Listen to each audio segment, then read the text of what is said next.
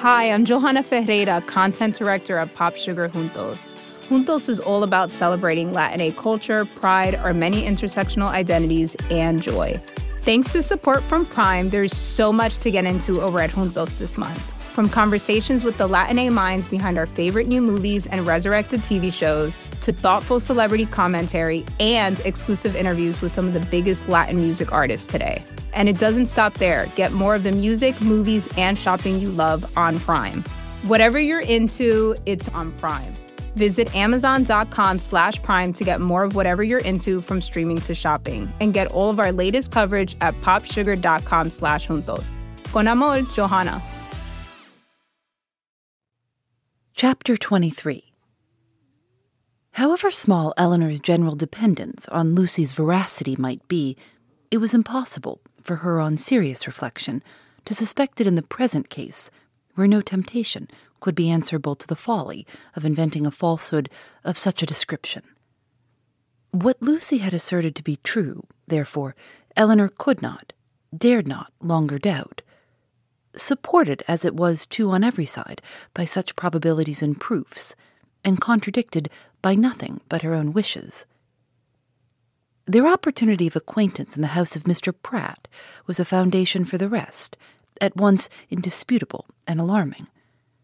And Edward's visit near Plymouth, his melancholy state of mind, his dissatisfaction at his own prospects, his uncertain behavior towards herself, the intimate knowledge of the Miss Steeles as to Norland and their family connections, which had often surprised her, the picture, the letter, the ring, formed altogether such a body of evidence as overcame every fear of condemning him unfairly, and established as a fact, which no partiality could set aside, his ill treatment of herself. Her resentment of such behavior, her indignation at having been its dupe, for a short time made her feel only for herself. But other ideas, other considerations soon arose. Had Edward been intentionally deceiving her? Had he feigned a regard for her which he did not feel? Was his engagement to Lucy an engagement of the heart? No, whatever it might once have been, she could not believe it such at present. His affection was all her own. She could not be deceived in that. Her mother, sisters, Fanny, all had been conscious of his regard for her at Norland. It was not an illusion of her own vanity. He certainly loved her. What a softener of the heart was this persuasion! How much could it not tempt her to forgive? He had been blamable, highly blamable, in remaining at Norland after he first felt her influence over him to be more than it ought to be. In that he could not be defended. But if he had injured her, how much more had he injured himself? If her case was pitiable, his was hopeless. His imprudence had made her miserable for a while, but it seemed to have deprived himself of all chance of ever being otherwise. She might in time regain tranquillity. But he, what had he to look forward to? Could he ever be tolerably happy with Lucy Steele?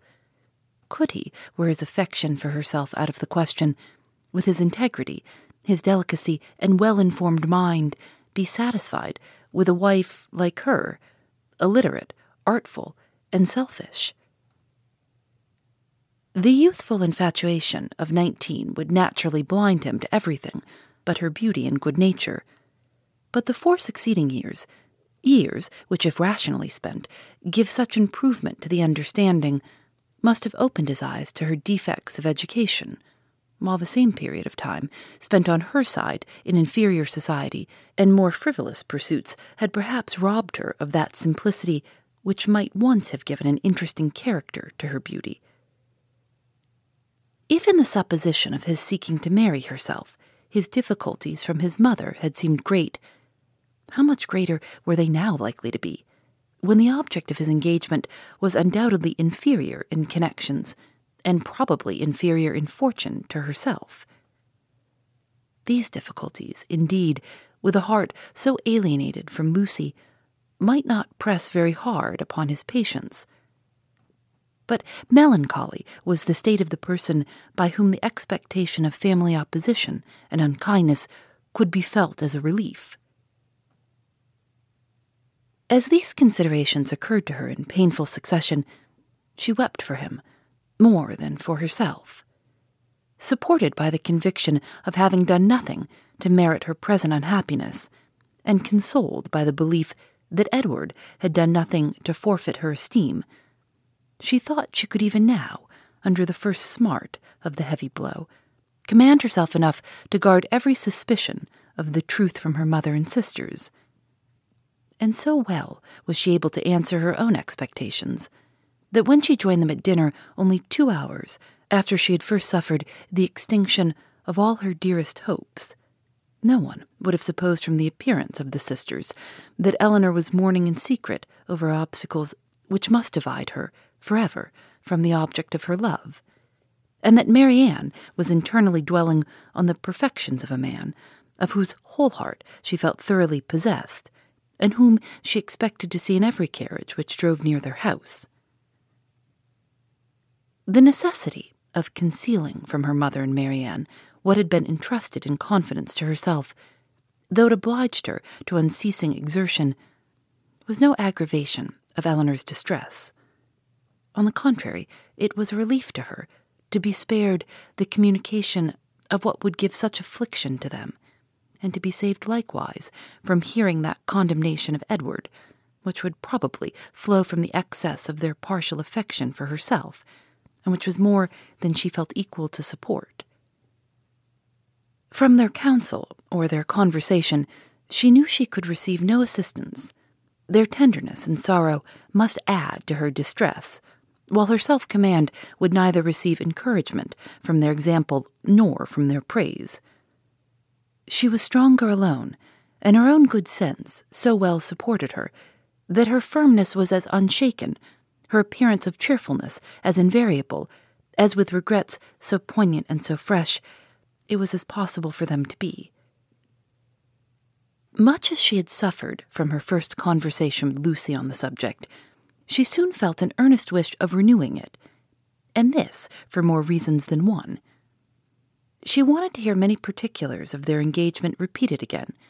She wanted more clearly to understand what Lucy really felt for Edward, whether there was any sincerity in her declaration of tender regard for him, and she particularly wanted to convince Lucy, by her readiness to enter on the matter again, and her calmness in conversing on it, that she was no otherwise interested in it than as a friend, which she very much feared her involuntary agitation in their morning discourse must have left at least doubtful.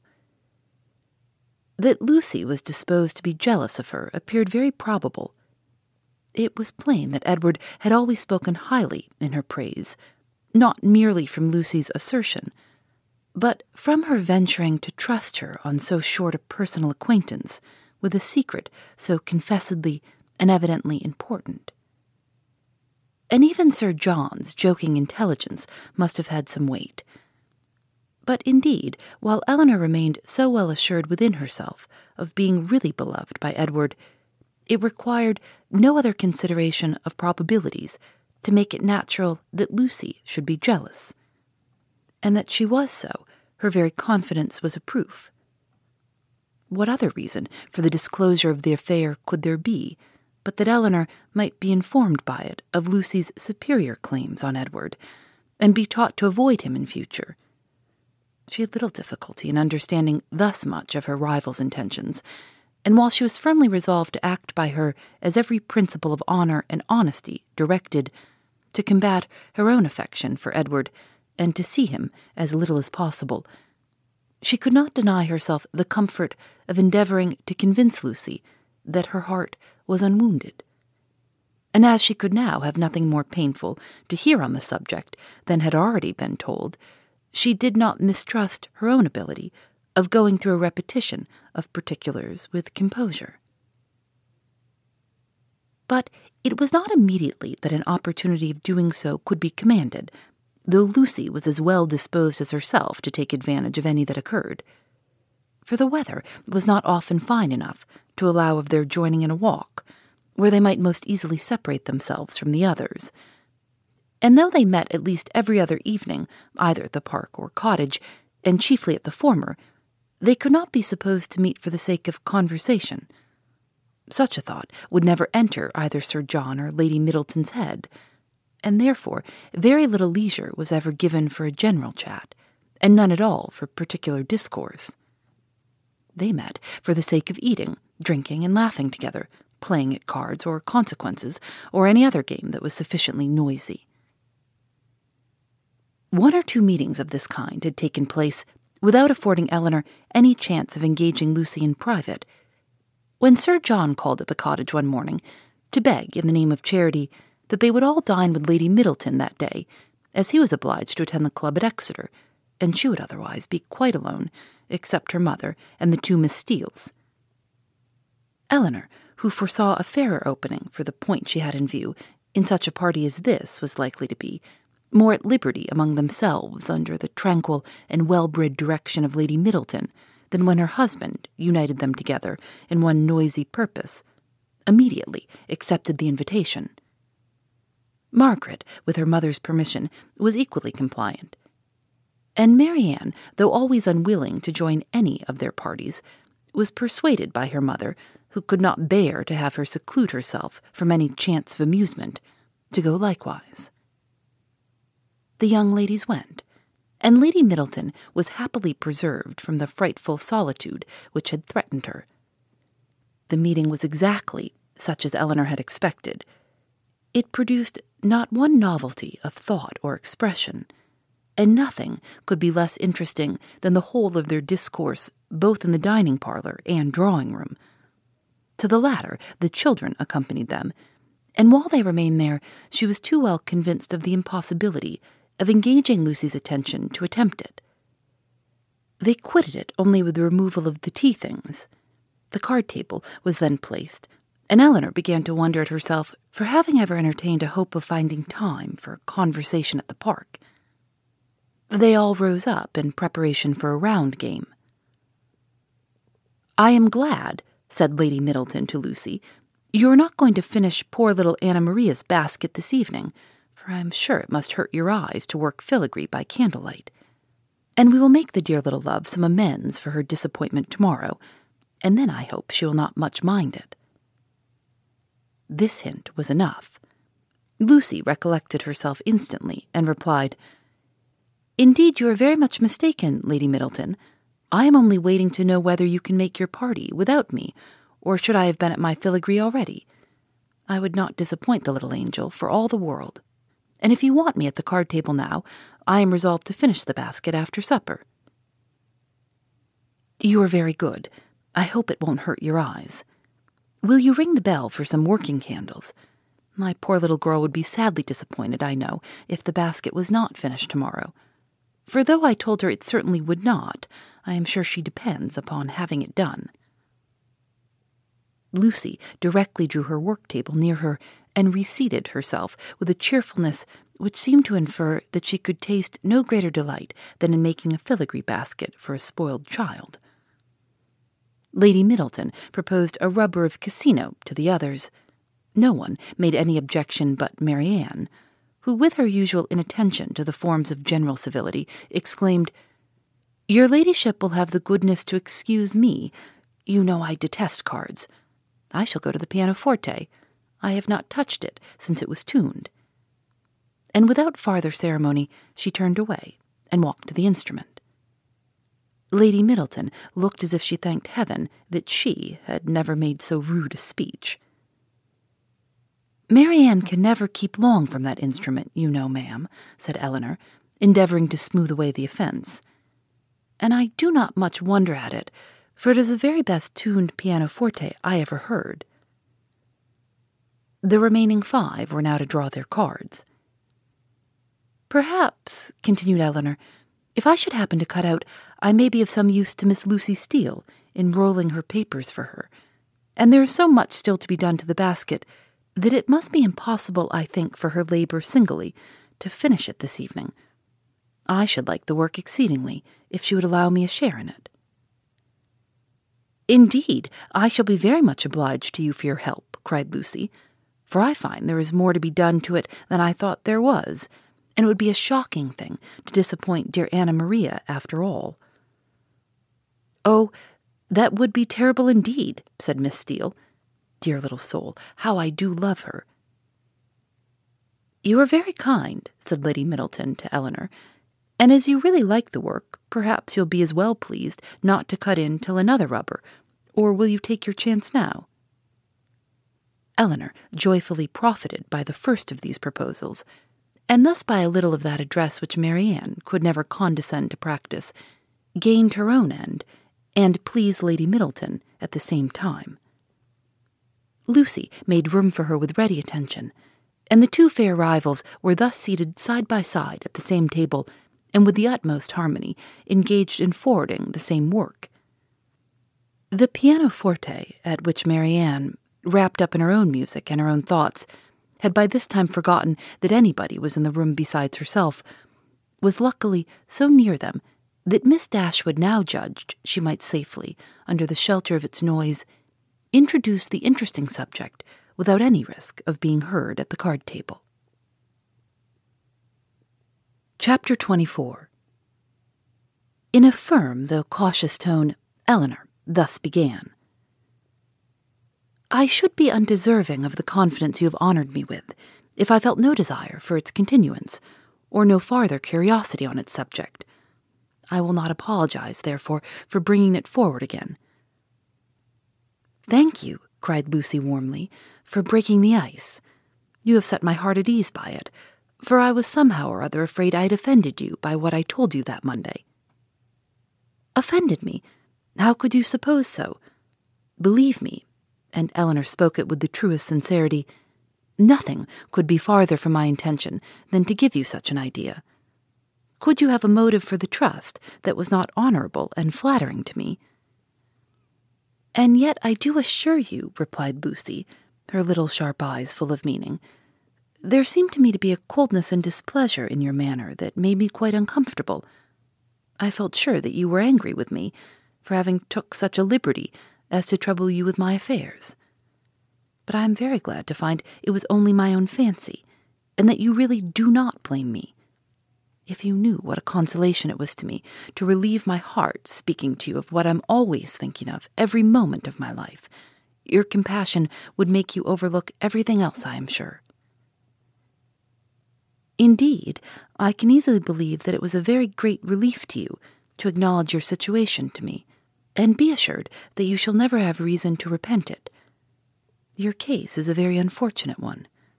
You seem to me to be surrounded with difficulties, and you will have need of all your mutual affection to support you under them. Mr. Ferrars, I believe, is entirely dependent on his mother. He has only £2,000 of his own. It would be madness to marry upon that, though, for my own part, I could give up every prospect of more without a sigh. I have been always used to a very small income, and could struggle with any poverty for him. But I love him too well to be the selfish means of robbing him, perhaps, of all that his mother might give him if he married to please her. We must wait. It may be for many years. With almost every other man in the world, it would be an alarming prospect. But Edward's affection and constancy nothing can deprive me of, I know. That conviction must be everything to you, and he is undoubtedly supported by the same trust in yours. If the strength of your reciprocal attachment had failed, as between many people, and under many circumstances it naturally would during a 4 years' engagement, your situation would have been pitiable indeed. Lucy here looked up, but Eleanor was careful in guarding her countenance from every expression that could give her words a suspicious tendency. "Edward's love for me," said Lucy, "has been pretty well put to the test by our long, very long absence since we were first engaged, and it has stood the trial so well that I should be unpardonable to doubt it now.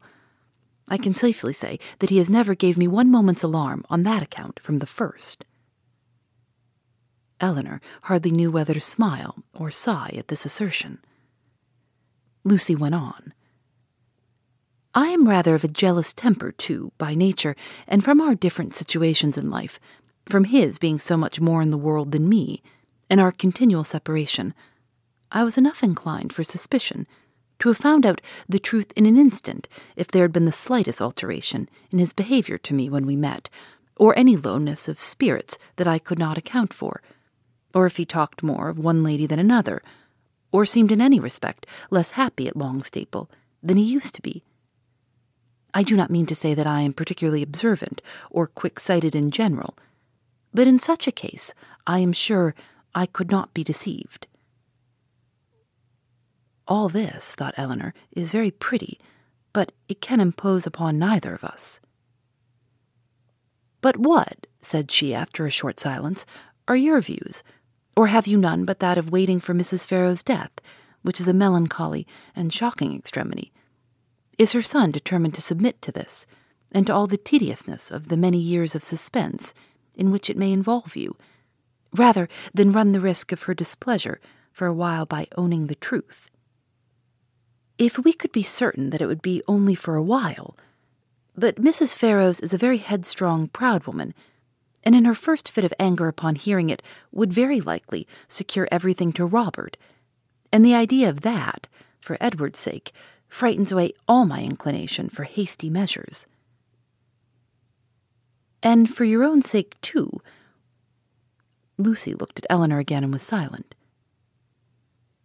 Do you know Mr. Robert Farrow's? Asked Eleanor. Not at all. I never saw him. But I fancy he is very unlike his brother, silly and a great coxcomb. A great coxcomb, repeated Miss Steele, whose ear had caught those words by a sudden pause in Marianne's music. Oh, they are talking of their favourite beau, I dare say. No, sister, cried Lucy, you are mistaken there.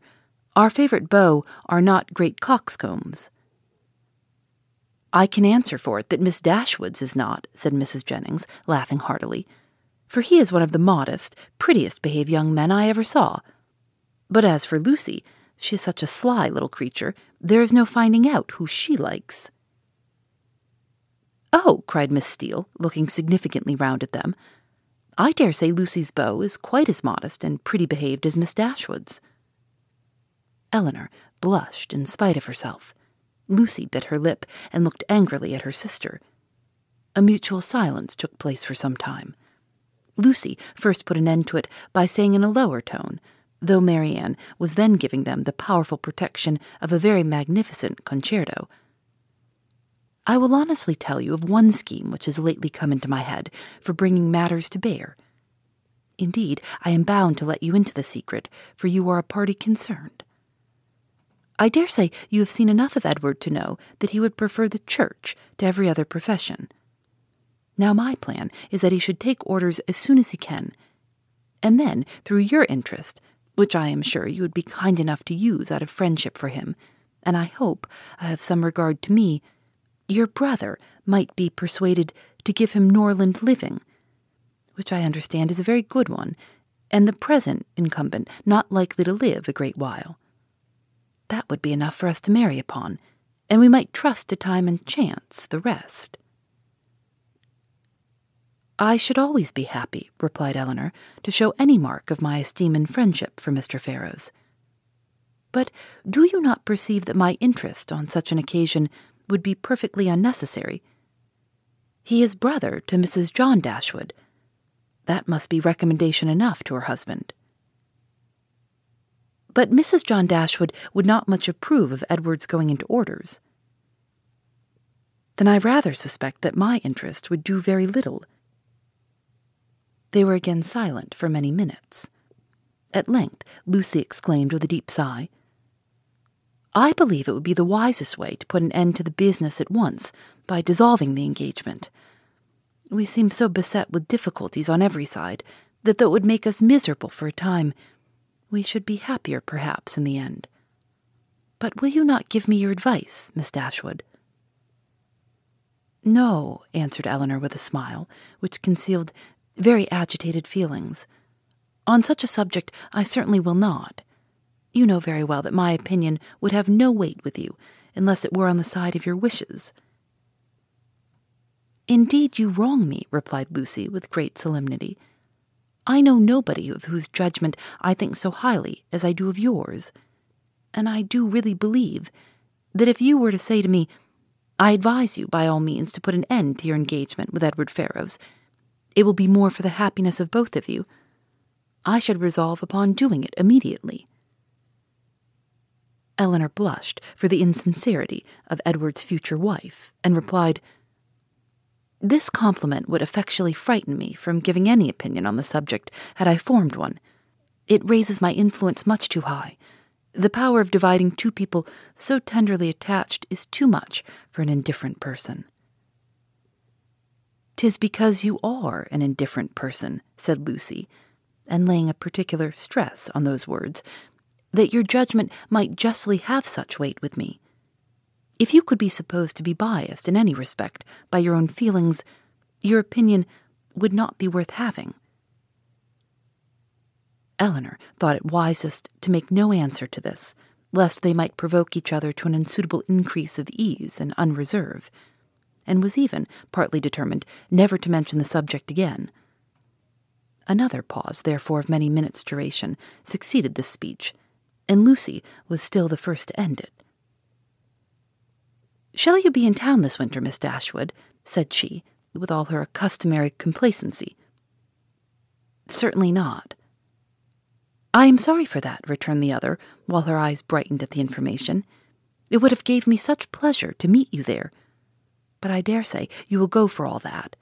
To be sure, your brother and sister will ask you to come to them. It will not be in my power to accept their invitation if they do."